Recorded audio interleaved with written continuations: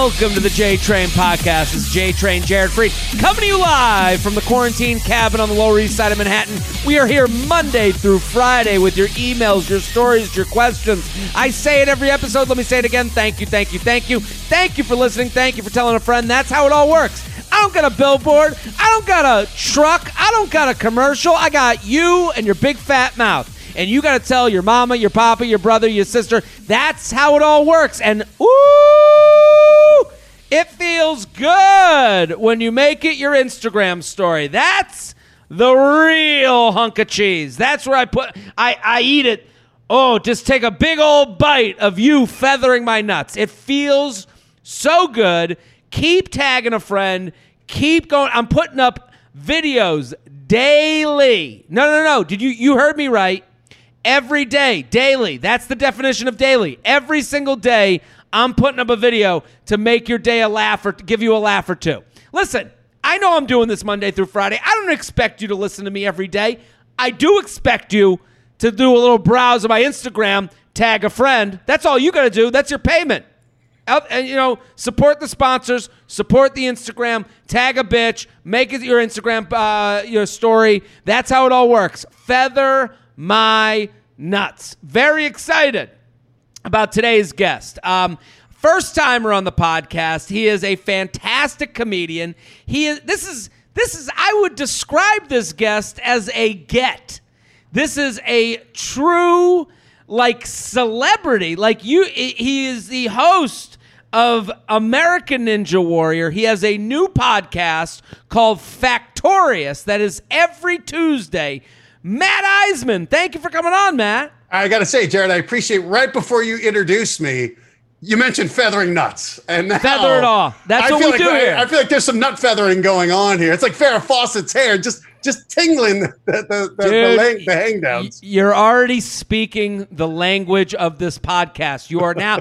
You don't even understand what you just did. I sometimes will do. I'll describe what it feels like to get someone to share the podcast, and I say it's me naked in a meadow or me naked walking through a wheat farm. Farrah Fawcett's hair. Wheat. Oh, Farrah Fawcett's hair. Come on. I grew up in the '80s, so anything. The big hair could have been Vince Neil's hair. That dude had incredible feathered hair back then. But wouldn't you want Vince Neil's hair just gently grazing the seam of your nutsack? I gotta say, honestly, if we could go back to '91 and you would have offered me that right there, Farrah Fawcett or Vince Neil, I'd have been like either. It doesn't matter. He is Dr. Feelgood. Hair is hair. I'm so pumped to have you here, Matt. Thanks, man. We have met before. I'm not sure if you remember. We met at the Improv. Yes, we did, and you were so nice to me. And I remember seeing you, and I'm like, I know this guy. I was like, I was legitimately and you came up to me. I'll say this, I was so, it was so nice of you. You were like, I was on at the Improv. I'll tell the listeners now. I do understand, someone says, oh, we've met before. I'm like, oh shit, I hope I was nice. You couldn't have been nicer. Oh, good. My mom will be thrilled. Now we've gone from feathering nuts to at least my boy was polite. You were so nice and thanks, and so funny. So you were hosting the show. You were great. You were hilarious. And you can't. And I was nervous. I don't do a lot of LA stand-up. I don't go out there all the time. I'm doing a 4-minute spot, a nothing spot, and you come up to me and you go, hey, man, I've heard you on a podcast before. You heard me on, Kumia. You heard me on that show. And I was like, that is, and I recognized you before, and you came right up to me. So it was just such a nice thing, and I appreciate it so much. I appreciate that. And for me, it is one of those things where I love... Listen, I like having my nuts feathered too, right? Sure. Obviously, we're in entertainment for a reason, and the need of the crowd and all that stuff. But I really, when I heard you on a podcast, I love your energy. You're obviously enthusiastic like me. But the other thing is, I don't feel like you're this insincere, cynical guy. You have a good, positive vibe about it. I appreciate which I love. That. I love that, and especially in comedy, where I think when people come to a new a new area, there, there's a little bit of, sometimes there can be like the pissing contest. And I'm like, man, I always feel like I think we all rise together, and I love when people bring a good energy, and you're funny. I think that's so interesting. It's like, you're obviously an athlete. You're a big dude. So like, I played sports growing up, and it is interesting. You go into comedy, and I never thought there would be like bravado. Like, I just never saw that as part of the deal. And you're right. You go into some places and you can feel the tension. You can feel the side eyes. And it's like, I was like, that should happen in like tennis. Like, that should happen in like. But to me, it was always the insecurity. Like, I remember when I was starting out, I was threatened if someone was funny because I thought I can't follow them or they're not going to think I'm funny. And I always felt like it was just that insecurity when people were busting balls, because the reality is this, if someone's funny, you love being around funny people, because I think it always makes you funnier. And that's, I think New York does that great. That, if you go to the Improv, the Factory, or particularly the Store, there's a good hang, but New York, it just feels like the comedy community is so solid. And I feel like there's ball busting, but you guys look out for each other there too. There's a little bit. Absolutely. It was just. It is a weird thing. You're like, okay, I did this because I like busting balls with my friends. So when you meet someone like that, like this is now becoming the mutual admiration society of the part of the podcast. But like, when you find someone that's like, that's a ball buster, that's a guy who hangs. Like, I'm always like into that, and I'm so pumped to have you here. Also, for people that don't know, you're the host of American Ninja Warrior. Yeah, buddy. Is that a fun gig? I mean, you're not going to say it's not. But no, again, I'm enthusiastic. I played sports growing up. I love sports. And what I love about it is essentially, it's based on a Japanese show that started off on a cable network in America, but I got to become kind of the voice of it. So we invented this sport, and it's so awesome getting to see these people now who dedicate their lives to this, where and it's not even that they're doing it for the show. It's just these people have found the fitness in this challenge element, this element where it's people working to be better than they were. And it's crazy because, again, going back to competitiveness, Ninja Warrior, you feel like we initially thought it was going to be cutthroat. Yeah. And what we found was, no, people aren't competing against each other. They really were competing against themselves. And they found helping other people elevated them. So it's been this crazy community and family that's grown up. Wow. And I get to be kind of the dad, and get to be the guy who just sits there watching these people do these unbelievable things. So I watched the show. I think you're great on it. I love watching you on it, and your enthusiasm is amazing. I always wonder,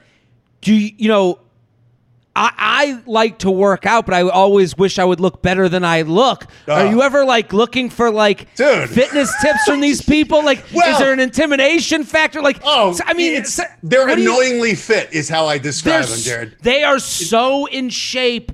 It is fucking insane. I would do viewing parties at my house where I'd be like, hey, we're going to watch an episode and tweet. And I'd invite some of the ninjas over, and I'd get like buffalo wings, cheese sticks, and pretzels, and they'd bring like celery or green juices. And then in the commercial breaks, they'd be like, hey, let's have a push-up contest. I'm like, guys, pump the brakes. Yeah. But and they're so lean. Like we're not insubstantial. I'm husky is how I would describe myself. That's the complete wrong body type for ninja. I would describe myself as husky, and if someone called me chubby, I would consider that a slur. I watch that show and I look at their bodies, and I do want to believe that they do have a wing, but they don't. They're not right. Like, these people, they are legitimately like put their lives towards this, right? I think what you see is that it becomes this thing where through fitness they change other elements of their life, and it is amazing to watch people who come on. There's a guy, Jimmy Choi, who has Parkinson's. And he was weighing he's probably like 5'9". He was like 220, 230. His disease was really impacting him. And then he kind of came to this realization that working out was the best thing to help his Parkinson's. So all of a sudden, this guy fitness becomes his life, and Ninja becomes the way, like where it's not just, hey, I just don't want to sit on a treadmill. I want a challenge. I want some way to see I'm progressing. And now, this guy's on Instagram doing like these push-up challenge videos against 20-year-olds. Yeah. And you see how this guy used Ninja Warrior and fitness to battle this disease that was taking his life away. And when you see it's hard not to be inspired by these people. And it's an inspire, like, but what's it's my excuse? Why am I such a lazy piece of shit? It is twofold. I watch that show and I'm inspired, but then I also watch that show and I'm like, what are these guys doing? Like, how much are they working out? Like, I'm doing an hour with a trainer and I'm like, that is it. I'm done. I get out of breath when I do sound effects on the microphone, man. I have to pull it away because people are hearing me huff. Yeah, it's every year I'm like, next year. Next year I'm getting in shape. Have you gotten any tips from them? Have you ever? Yeah, eat better. Work out more. No, wait. So I grew up, 80s and 90s, and it was all about weights. Were you a football player? I played football in high school. Played baseball in college. Okay, but we lifted weights. And, we were doing bench press, which is an absolute wrong thing to do. Sure. To bulk up the muscles instead of lengthening them. So many of them do just body weight stuff, where it's Pilates, yoga. And they're not adding weights to strain. They're building the strength through body weight, trying to minimize the strain on their joints and maximize like their flexibility. And you just see it's such a more practical way of working out, where this is so protective against injury. I don't think any guy, unless you're in the NFL, there's really no reason to lift heavy weights as a guy like above 25. I'm working with this guy. Let me plug him because he's been amazing. This guy at Forzag on Instagram. He's so good. And we've been working over the phone during the quarantine. So like every day over the phone. Yeah. And I go, and there was a day in the beginning, first week, we do the week. And then he goes, hey man, I want to send you some bands. And he sends me like 4 bands in an Uber. And then like the Uber drops them off. I take the bands.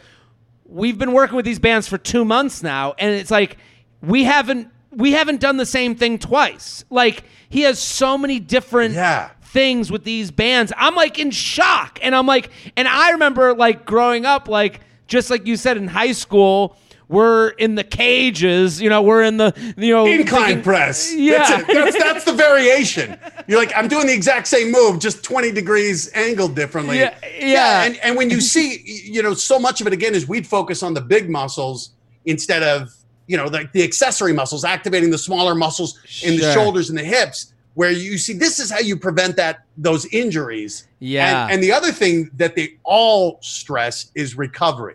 And I feel like I focus too much on recovery because I will work out once a week. But you see the importance of these guys where they're like, hey man, you got to give your body to rest and to rebuild, and that there's so much more. I mean, I remember it was like, okay, chest and back, or chest and tries, back and bis, legs, abs. Those are like the 4 days, and you would repeat the same exercises. Do it again next week, And I love this variety, and I think it's so much. God, it's just. I wish I would have known this when I was younger. Well, on the subject of health, I want to let people know you're a doctor. Yeah. This is insane to me. Ken Jeong and I wasted education. So not just hold on, because I want to make sure people know, because this podcast, you didn't just waste any education. You wasted a Princeton and Columbia education. Yeah. Princeton undergrad, Columbia for your PhD, is that what it was? MD, Columbia for the MD. MD, whatever. Yeah, correcting me because I'm a fucking idiot. I don't know the difference. Dude, are you kidding? Like, okay, so you're a doctor. You're a good-looking dude. And I remember my parents, when I told them I'm going to do comedy, like I was leaving selling life insurance at 25. That's fucking nothing compared to what you're talking about. But I remember my mom looked at me once and she's like, why are you doing this? Like it was like, and it was a very genuine question. Right. I mean, you had to have been asked that question. Like, single, young, good-looking dude, Princeton, Columbia. I would seemingly have it all, and you're like, No. I'm going to the comedy club to start doing stand-up. What? Oh, yeah. 'Cause chicks don't like doctors. They like funny guys who are doing open mics at falafel places in L.A. in Westwood. Paying to do it, too. What God. Yeah. What was like the first, and how do you tell your parents? That I think a lot of people, because we have a listenership in the like 20s, and they're all like sitting here going, you know, maybe they're doing something they don't like, and maybe they're worried about taking the next step. Because we're going to get to the emails, jtrainpodcast@gmail.com, jtrainpodcast@gmail.com. We're going to get to the emails, but anything can be sent in. So I do get emails that are like, how do I change my life? And, So I get that a lot. And when I look back on it, it is surreal. Like thinking back to when I was a doctor, it feels like a separate life, a lifetime, like a previous life. It's been such a dramatic shift and so much has happened. I think it was, I kind of fell victim to what looks good on paper, like what fit my life on paper. And medicine was a great career on paper. I love science. I loved helping people. I thought it was just a field that would be satisfying and check off all the boxes. But when I got into it, when I was doing my training, I was training in internal medicine at the University of Colorado. It was just one of those things where you realize, this is not a job. This is a calling. Like this really is, people are placing their lives in your hand. And it was just this realization where all of a sudden it went from, hey, I'm really good at this in school and in med school, and I like the challenge, to all of a sudden I just felt this weight of, my God, this is an unbelievable responsibility these people are giving you, and I didn't feel like I was living up to it, which is the worst feeling. I feel like a fraud. When I was going into the hospital, I just felt like I am a fraud. My patients are not getting the care they deserve, and I feel awful because I'm not happy doing it. So that's kind of what motivated me to think, and I didn't think, oh, I'm going to do something else. I thought I gotta figure out what's going on in my head, because I should be loving this. I should be loving what I'm doing.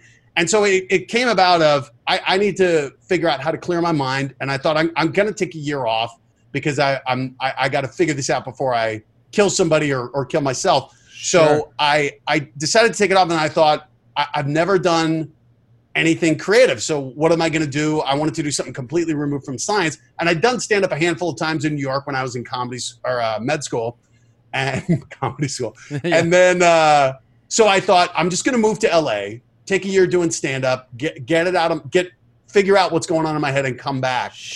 And then, and then I had to tell my dad, and my dad's a doctor. My dad is a professor of medicine at University of Colorado. And that was like, coming to the realization on my own was tough, but realizing I had to tell my dad, who's a doctor, who's my hero, and whose approval I desperately wanted. And I thought I didn't know how he'd react, but my fear was that he was going to go, you're not leaving medicine, and you're sure as hell not going to go do comedy. Get this out of your fucking head. Come to your senses. And if he'd said that, I don't know that I would have left, because I don't think I would have had the courage of my convictions. But instead, I tell my dad, I'm not happy. I got to do something else. I want to go to LA, and I want to just do stand-up comedy for a year. And I remember the first thing he said was, life is short. Do what makes you happy. And when he said it, it was just like, oh my God, this weight was lifted. And to me, it's that lesson of, I think we build things up. So for the viewers who are right now sitting in their 20s going, I'm not happy doing what I'm doing, the only person you really got to figure out, the most important person is yourself. And to come to that courage to say, I'm going to try something else. And here's the thing, you start to realize, I think in your 20s, you feel like, I have to figure it out now. I have to know what I'm doing now. And you realize, my God, I had no idea what I wanted to do. And I still am evolving on it. But you realize life is this marathon. And when you give yourself permission to say, hey, man, I want to start figuring out what I really enjoy doing and figuring it out. And And then you also got to figure out if you can make a living at it. Sure. The dream and reality have to intersect at a certain point. Yeah, and so that when I came out to LA and I started falling in love, it was within a few weeks, I'm like, oh my God, this is what I'm meant to do. And again, I'm doing shitty open mics. Sure. It wasn't like I'm performing at the store, doing Madison Square Garden. I'm like, oh yeah, sex and drug. It was like, no, I just love being on stage. And once I realized that, I'm like, all right, I can't just go. I got to say, let's come up with some parameters here. And if I don't make these, then I got to look myself in the mirror and say the dream ain't happening. And so, I set up like how to make money, or what money do I need to make, and what gigs, how often would I work, and kind of things that were just best guesses. Where it's like, all right, I need check marks to hold myself accountable. And I met him. I got lucky. I got into commercials. I was making crazy good money. And all of a sudden I'm like, I'm not looking back. And then once I decided I'm in this, come hell or high water, I'm making this work. Then I felt like that was when things started happening for real.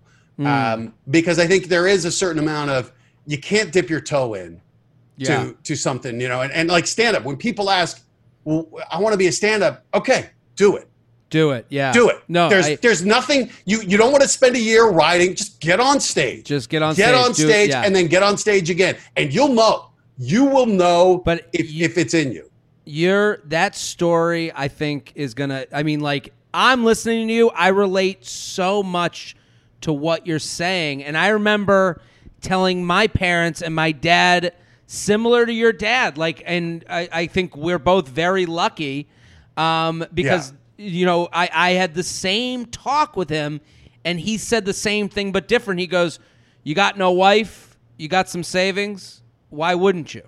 Yeah. And it's like, I remember that perspective, and I was like, okay. He's like, you have no wife, you have no mortgage, why wouldn't you? And you have savings, so why wouldn't you go do it? So that, and it's like, again, what you're saying, that moment was like a freeing thing where it's like, go do it. But to anyone, to hear what you're talking about the check marks and the, dreaming in reality, it all is like, I feel like a kinship with you. And I think a lot of people, they might be sitting in a quarantine. They're going, what the fuck? And it's like, just realizing that you're not happy is a win.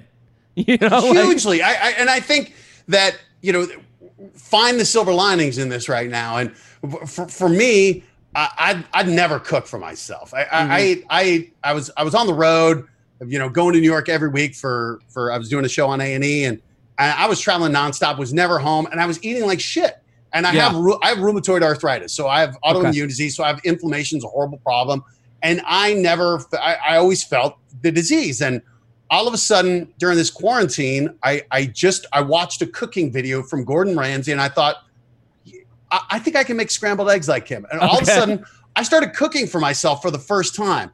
And what was amazing was, and it's so fucking obvious, what you put in your body makes a huge difference. And it was these lessons that we're learning in quarantine, where this is a chance. I never would have taken this on my own. I never would have stopped. I never would have slowed down and said, hey man, how am I living my life? Let me reevaluate this. What am I doing? Let me reevaluate this. And so it's one of these things. This is a national catastrophe, a worldwide catastrophe. Yeah. But it's also like, all right, well, find a silver lining in this. And this is a chance to change and say, am I happy doing what I'm doing? Where's the opportunity? So we're going to do some emails, and I'm so happy you're here. Everyone needs to go follow Matt Eisman on Twitter and Instagram, at Matt Eisman, at Matt Eisman. This is the feathering sign right here. There's a feathering going, and it's going to be all over my social medias. You have a podcast that's coming out, and I want people to go get involved with it. It's called Factorious. It's out every Tuesday. Give us the 1-minute commercial for the show. What is the podcast? It's a game show. It's trivia for everybody. Essentially, the hook is we give you a clue, and that is the initial or initials of the answer. Then we give you the facts about it. And look, I love games. I'm competitive. What I love about it is it's the most fun game show I've been a part of, because they really let me have a lot of latitude with the clues. I think it's, I love the show. We've been like a top 10 podcast in comedy. We've been doing pretty well, but it's the same thing where it's crazy with these podcasts where it is entirely up to people listening, subscribing, rating, reviewing, and spreading the word on it. And it's been fun, like seeing people who love it and spread the words, give us the feathers. A little feather the nuts. And I also, like, for me, I love podcasts and I love what it's evolving into, okay? This is a very different show than is out there right now. Factorious is out there.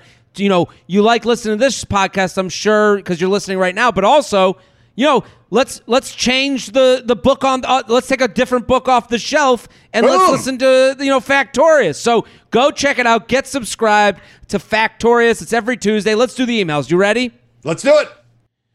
We are sponsored, people. The J-Train podcast is brought to you by Magic Spoon. Remember breakfast cereal? Do you remember breakfast cereal? Oh, how good did it feel? Pour yourself a bowl. You put just enough milk to hit the bottom so it stays crunchy at the top, not too soggy at the bottom. Ooh, nice little snack. I was a big bedtime cereal person. Sneak downstairs, grab a bowl, but then I would wake up the next morning feeling full and gross and not like my normal self. And breakfast as a kid used to be fun. Like, this was a fun thing. And then it became my snack, and then I made it unfun because I was like, one bowl? What am I, a loser? I could have 7 bowls. It's just cereal. Then you realize you wake up the next morning, and you're like, oh my God, I can't even walk. I ate so much cereal. Magic Spoon's the answer. It's a new cereal company that's discovered a way to recreate your favorite childhood cereals with 0 sugar, 12 grams of protein, and only 3 net grams of carbs in each serving. That's great. And it tastes too good to be true. Magic Spoon offers 4 flavors based on all-time classics: cocoa, fruity, frosted, and blueberry, plus a variety pack that lets you try all 4. I love the cocoa. The cocoa, you get the milk that turns to cocoa milk. That is my go-to. Magic Spoon spent over a year working on with the best food scientists and chefs in the world to recreate the taste and texture of classic sugary cereal, but it tastes so incredible that you'll never guess it was healthy. It's keto-friendly, gluten-free, grain-free, soy-free, low-carb, and GMO-free. You've got to try Magic Spoon to believe it because it tastes amazing. I think it's a great snack. What a great, you had dinner, you're sitting on the couch, you're like, ugh, the day of eating's over. Nuh-uh. Get some Magic Spoon, and you won't feel the guilt. Go to magicspoon.com/JTrain. Let me say it again.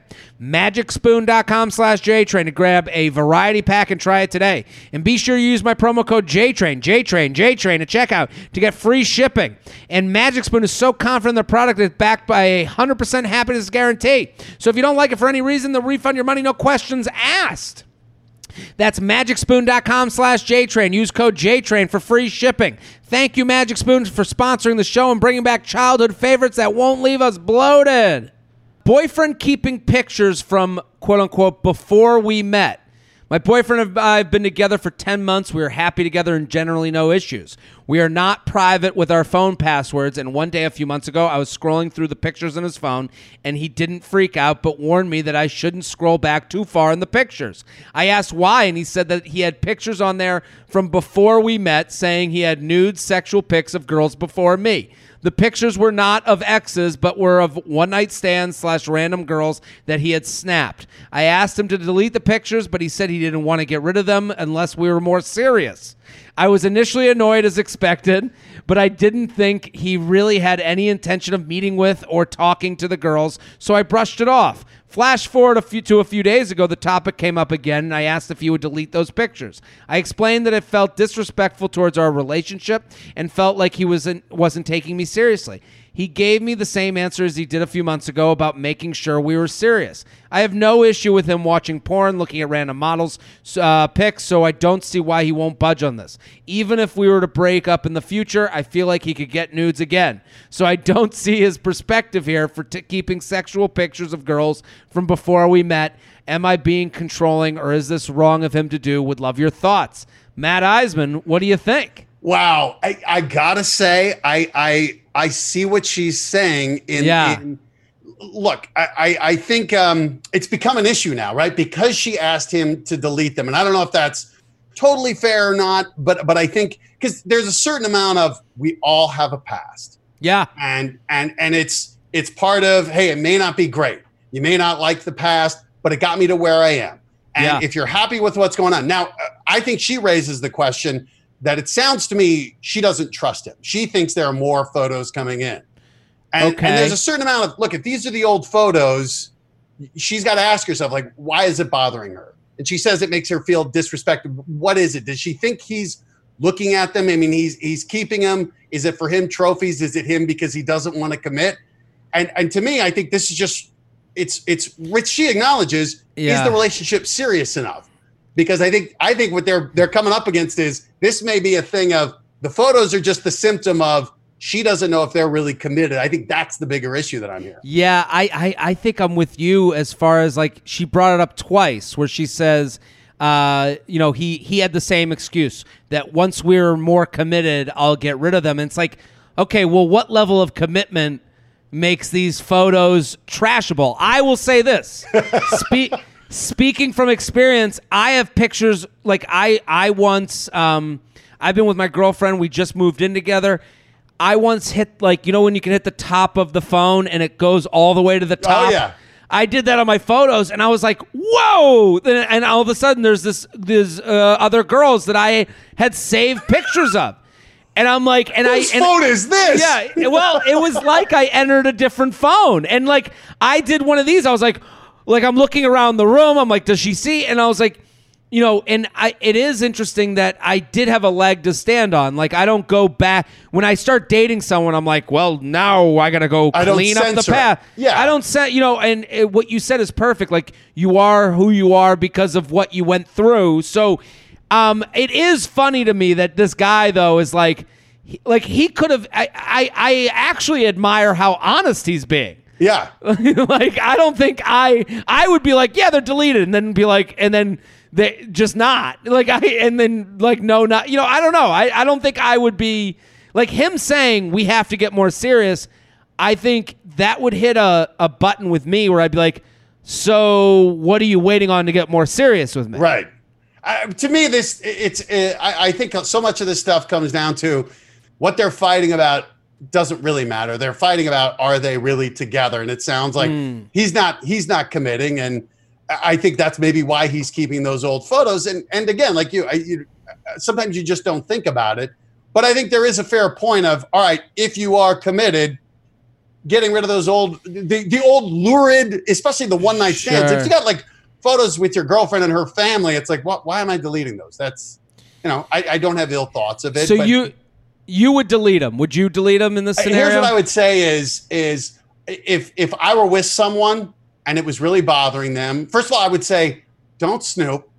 Yeah. You only find things you don't want to find. But to me, it's like, I think there's some trust issues. That's why she's looking through this and found these things and why it's bugging her. I think she doesn't feel secure in the relationship. That's why the photos are bugging her. And so I would delete them, but I would also be wary of, is that going to make her feel secure deleting those photos? Well, it also becomes like, from a guy perspective, it becomes like a control thing where it's like,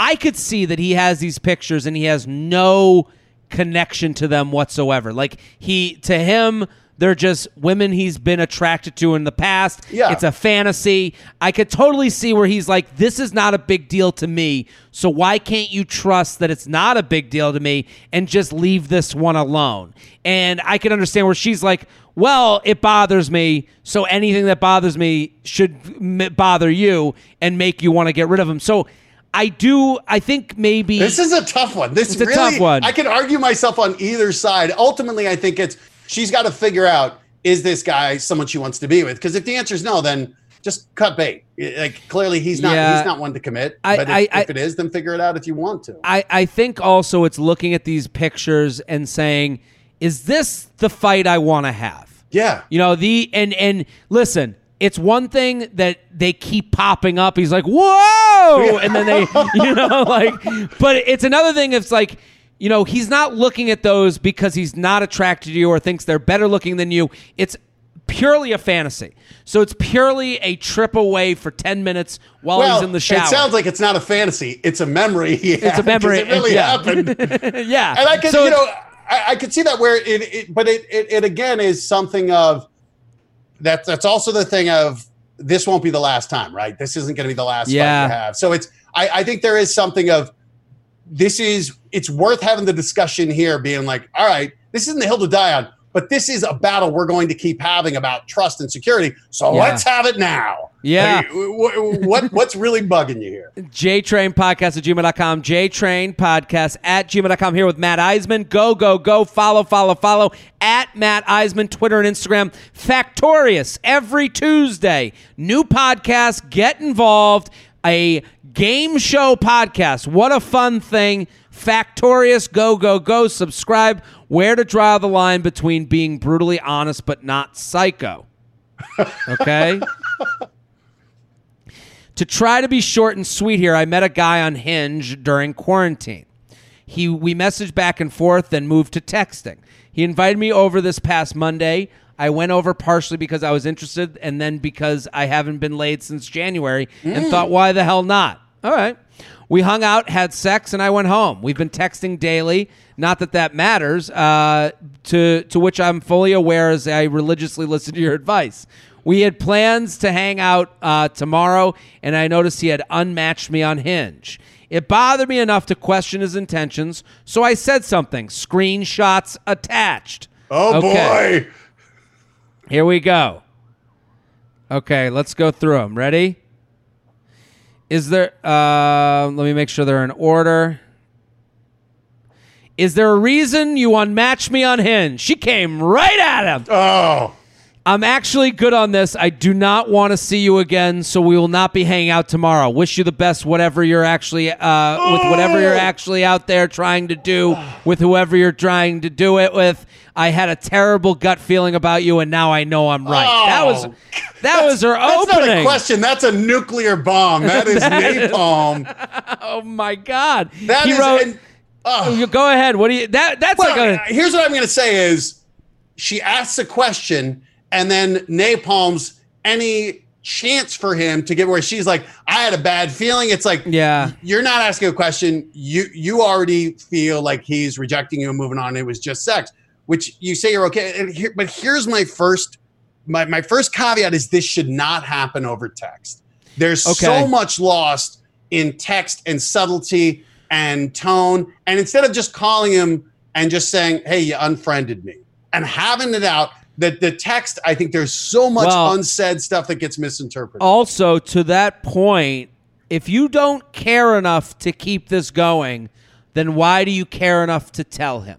Right. So it's like is there a reason why you unmatched me on Hinge? Do you want the answer or not? Mm-hmm. And then you obviously don't want the answer. And listen, she emailed here, so I get that, and I get why she's hurt. She's like, I just went over this guy's place. I wanted some sort of, and this goes back to the last email with the pictures. Like, we all, what you said about don't dig because you're going to find something you don't like. Yeah. Like, we all want this, like, illusion of this perfect, fun, we've never had sex with anyone else ever before. Like, I remember every guy wants a virgin that's good with their tongue. Like that doesn't exist, so like. Was that Usher who said that? I think Usher or Shakespeare or somebody. But I think, to that point, it's like we do want some sort of illusion that lets us live in the world that you're the only. And so I understand why she's hurt. I understand that she saw something she didn't like and she is immediately connecting it to. She's just someone that this guy had sex with. And to be honest... So what was her question, Jared? What was her question to us? So hold on. So he wrote back. I have more messages. Oh. So she writes, I'm actually good with you. She writes that big, is there a reason why you unmatched me then? I'm actually good on this. I do not want to see you again, all that stuff. And then he writes back, what are you talking about? All because I unmatched you? I do that when I start talking to someone. I'm sorry, but hey, if that's how you feel, then have a good night. So... I understand there are people out there on these dating apps, and I know I don't buy it because it was not something I ever did on the dating apps. There are people that the minute they start talking, they're so... It's like those people with email where they're like, I can't see the number next to the email or else they're like day's ruined. There are people like that on the dating apps. I can buy that story. you didn't even give this guy the chance to live in a lie with you. Right. You know? So she writes back a big thumbs up emoji. Then he writes back, okay, good night, because he's mad. And then she writes again, good luck, LOL, see ya. And then he writes back, I didn't get where this is coming from. And then she writes, who would unmatch someone for no reason? You're seriously full of shit. He writes, I'm not full of anything. She writes, okay, great. Then why did you really unmatch me? He writes, I told you why. She writes, okay, well, if that's your answer, then mine is, that's complete bullshit, and I understand you don't care, but I want you to know that you didn't fool me, and good luck finding someone on there if this is how you're going to treat people. Please save it. I really don't even want to read whatever you're coming up with. You're unhinged to sleep with women. That's fine. Mission accomplished. And then he writes back to that, I'm not going to argue with you. You're dead set on the fact that you think I just wanted to sleep with you when that's not true at all. You slept with me, not the other way around. So that's it. And then slept with me. And then he writes, so that's it. That's some high-level karate. He did some jiu-jitsu there.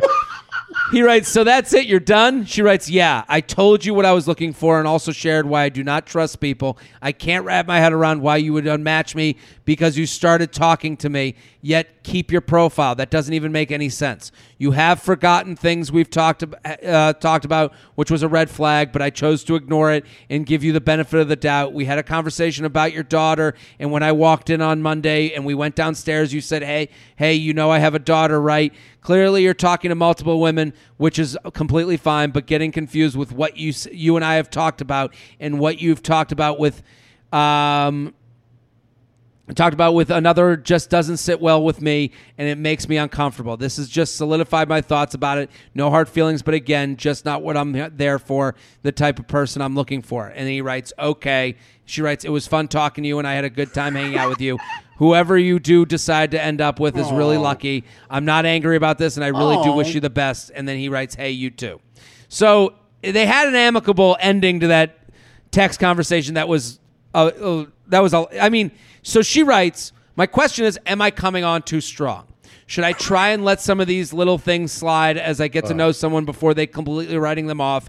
It's hard for me to think about letting someone I'm not comfortable with slide in hopes to just getting the I'm not comfortable with slide in hopes to just getting to the relationship, but am I wrong?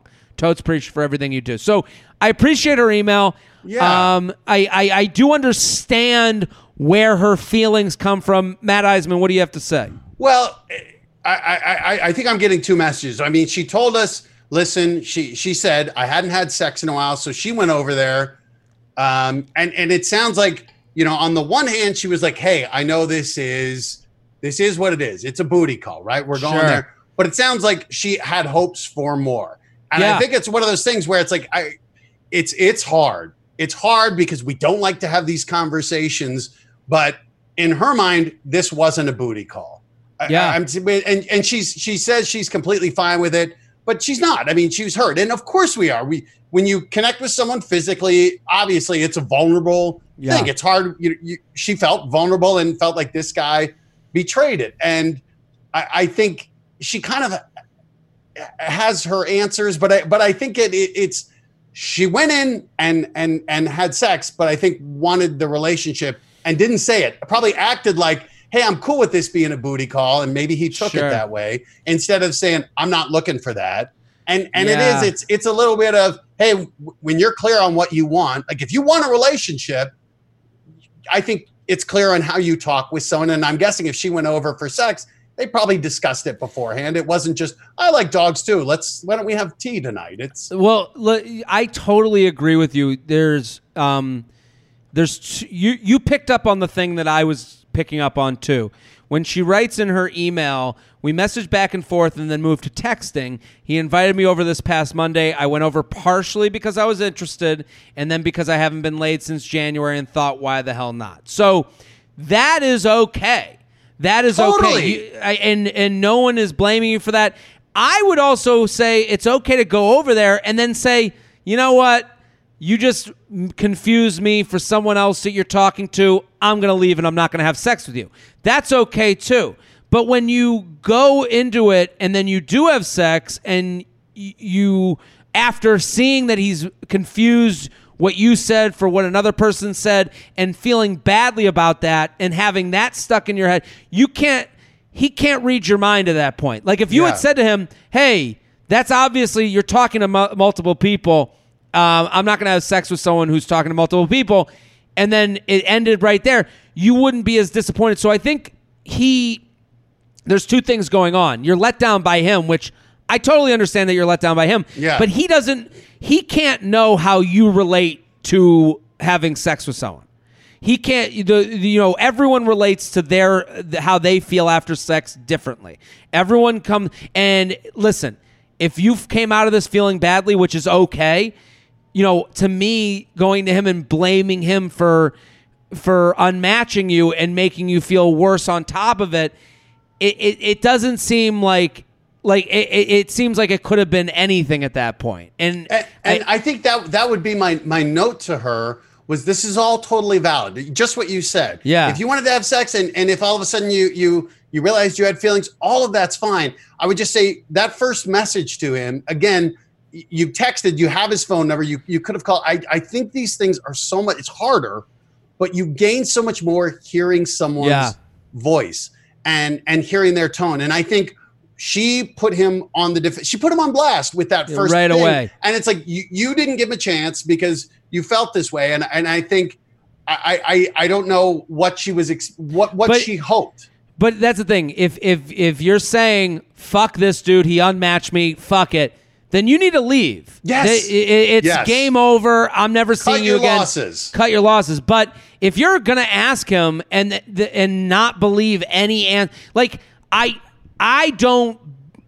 never did that. I never unmatched on a dating app. I have heard of it happening. That excuse is not new to me. If you're asking them and that's the excuse they give, you have to be okay living, to me, it sounds like it's easier for the emailer to say, he's a dick, go fuck yourself because it didn't go perfectly how she saw it going. Right. Instead of working through it and having to deal with someone that she doesn't necessarily trust and, is the second date. She didn't want to, she was like, I'd rather feel awful right now than feel awful for like a month with this guy who I think is going to let me down, which I understand, but I think, his excuse does live in the land of valid excuses, right? Even though it's something I've never done. So it's not like he was like, oh, I unmatched you because a little elf came into my room and unmatched you. It's like his answer isn't, but it's not a right or wrong thing. Like she's not wrong and he's not wrong. But I think when you come at him like you're wrong, you're a piece of shit, like, and you miscommunicate, you thought I was telling another story before. Well, then he's going to go, well, you were just, you're taking out frustrations with confidence in dating on me when really you should be, figuring out your own relationship to sex and then going forward with that. I think that's the key here is forget about him, right? So what can she learn from this and how to handle it? And I think the key is, look, and I'm 49 and single, so clearly I know what I'm talking about with relationships. So take it with a grain of salt. But here's the thing. You have had, I'm sure, in your lifetime, you've had sex with someone, felt betrayed by that situation, and then been like, okay, I got to be better for next time. I'm not going to do those same things I did once. 100%. And I think the way this becomes a growing experience is either you just cut bait and you realize, hey, I wasn't clear about it. I wasn't clear about what I really wanted. I didn't express it. Or you take this as an opportunity instead of lobbing Molotov cocktails that make you feel good and say, like, I showed him. It's like, hey, have this conversation. Try to have this conversation as an adult. And it doesn't matter whether he does or not. I think that's when you grow is to be able to say, look, I know I didn't spell this out, but I got to be honest. I after the other night, I enjoyed it, and I'm looking for more. And if you're not, that's totally cool. But I want to be adults about this. So let's just lay our cards out. Now, he might go, oh, no, I love you and be lying. But it's, again, I think it's one of these things of nobody's going to solve this for you. I doubt you're going to meet the perfect person if you keep making these same mistakes. And believe me, I'm saying this to myself. It's Yeah. really hard, I think, to be the adult and communicate open and vulnerably. Well, and I think that's where we get into trouble. This is like fake. This is fake vulnerability.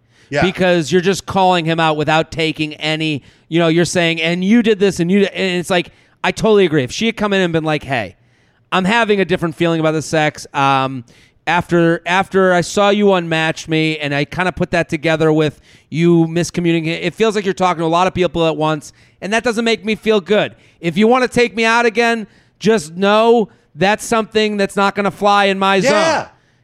But I'm leaving that ball in your court, and you're more than welcome to come back to me.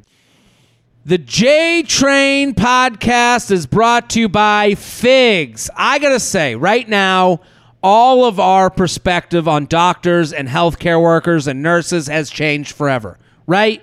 They're doing heroes' work. They're putting on that cape every day, taking care of people and going and being at the hospital, and taking care of the ones that most need. And it is really a hero's job that they're doing, and I'm so appreciative of them. And I think I can speak for people listening to this podcast.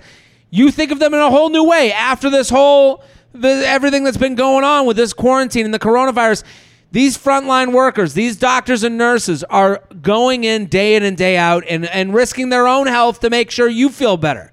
I think there's something all of us can agree on. Nurses, doctors, dentists, and people who work in the medicine and healthcare are superheroes. Did you know a nurse walks about 5 miles per shift? So they shouldn't they have scrubs that support them in every possible way? Abso-freaking-lutely. Figs is an amazing company that is making scrubs stylish and functional for people who deserve it most. No more scratchy, ill-fitting scrubs with Tweety Bird on them. Every set of Figs is antimicrobial, anti-wrinkle, moisture-wicking, and made with stretchy, super soft fabric and pockets. Some of their styles have over 10.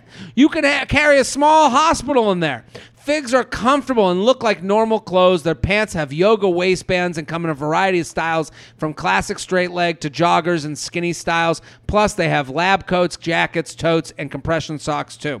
I got to say, I have Figs. I got a pair for Jess. We love them. They are wearable, and you can wear them on, great for flights, the work from home, long drives. It is comfortable, but also very usable. It is not just something that you would wear in the house and have to change out of so you can go get a coffee down at the coffee place. You can wear them in and out again, and they look good and comfy, and you can understand why so many doctors and nurses and frontline workers depend on them, because they actually wear well. So I want you guys all to get involved with Figs. It's an amazing company. So is there a doctor in the house, or a vet tech, or a radiologist, or any other awesome human in the medical industry? And even if you don't work in the medical industry, you definitely know someone that does and should tell them about or gift them. Great gift. Get them Figs. Listeners of the J-Train podcast are getting 15% off for a limited time. Go to wearfigs.com. That's wearfigs.com. Enter code JTRAIN15. That's JTRAIN15 at checkout. Go. Get 15% off. Buy these for someone that you love in your life. Figs. It's wearfigs.com. Enter code JTRAIN15. JTrainPodcast@gmail.com. JTrainPodcast@gmail.com. Here with Matt Eisman at Matt Eisman. Instagram, Twitter, go follow. Factorious every Tuesday. Let's do one more email. Does that sound good to you? I'm loving this. Love it, man. This is great. Let's do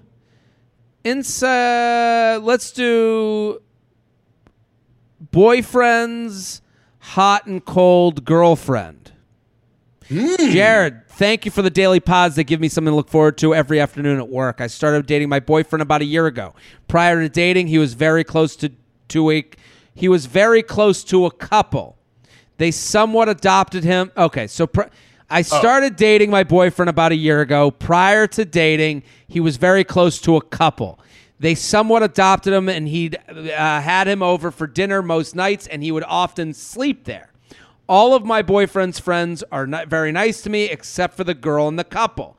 It seems like she puts in a lot of effort to be friendly and hang out with all the other people in our group, except Me. She is very hot and cold towards me. She will often ignore me and make some subtle jabs that leave a bad taste in my mouth. But every once in a while, she will send a nice text out of the blue or make a nice gesture. To give an example of the kinds of things she says, a little while ago, our friends were all hanging out and she made a very loud joke about how my boyfriend would be single next year.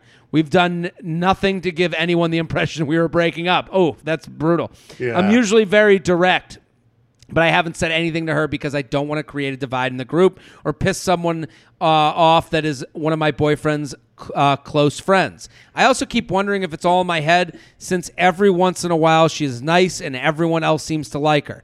Any ideas why she's acting this way and the best way to handle it? I spend a lot of time with his friends and I want to have a peaceful group situation and feel good about the people in the I'm spending time with.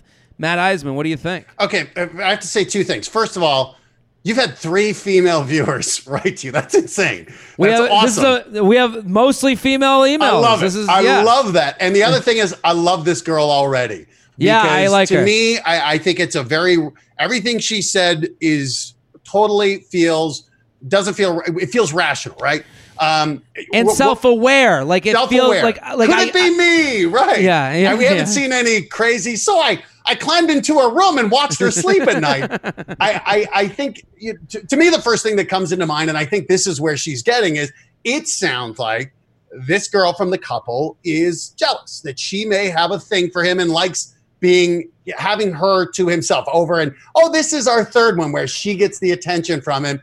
And It sounds like she is threatened by this new girl. Now, I think the first person to bring this up with is your boyfriend and say, absolutely. Hey, am I out of my mind here?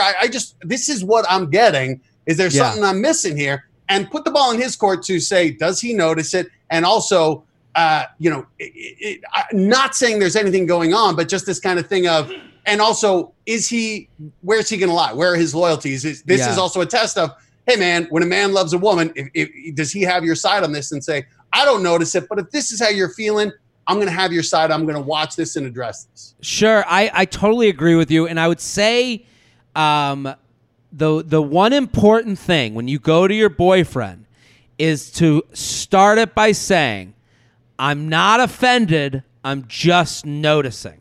So I get this thing. My mom growing up, she would always be like, you're so sensitive. You're so sensitive. And right. I would always say to her, I go, no, I just notice. Yeah. I'm not mad about it. I'm just telling you it's raining outside. The rain doesn't make me mad or happy. I'm just telling you it is raining outside. I can see it raining. I'm looking at it raining. And I just want to let you know that's something I noticed. I'm not offended by the rain. I think it's also reasonable to say, and I'm wondering, am I missing something? Because I know how important your friends are and this group are. And if I'm impacting this dynamic, I want to know, have I done something? Am I missing it? But this is exactly my point where it's like, I'm seeing the rain. Do you see the rain? Yeah.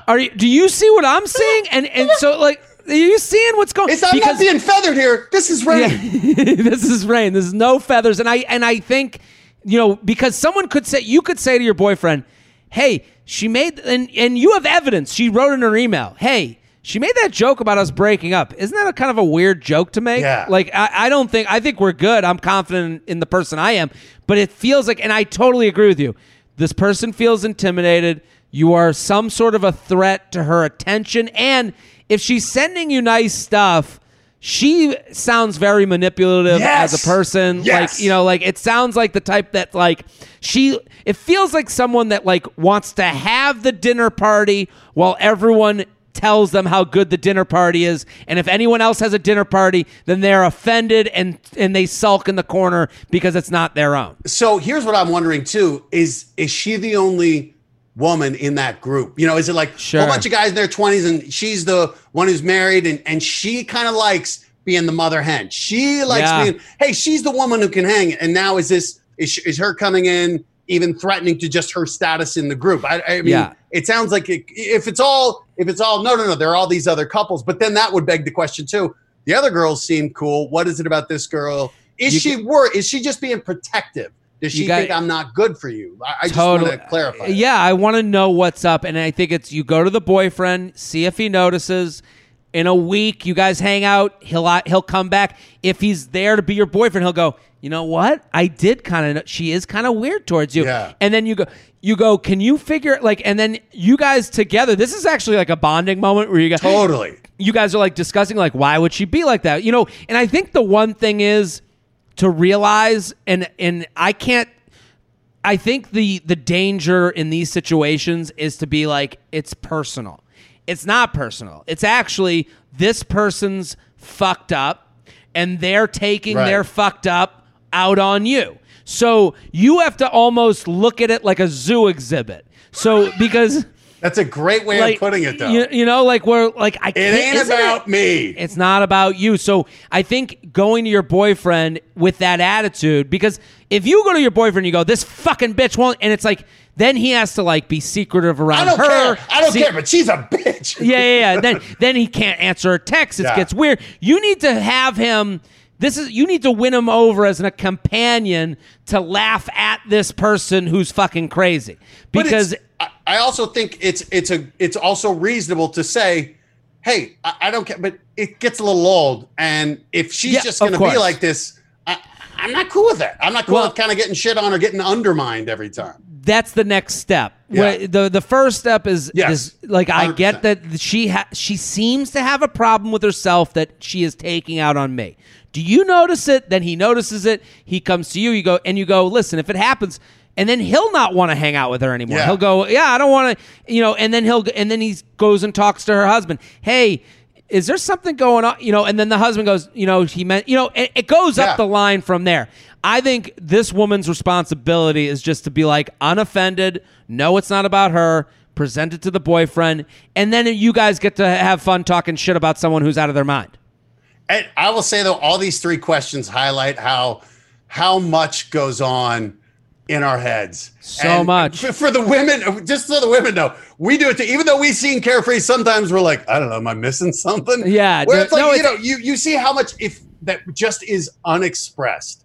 That the communication is so key to just be able to be you want to be with someone who you can bring this up with. Not with someone where you're like, oh no, I could never bring that up because he gets mad. Like, why would you want to be with someone like that? Not at all.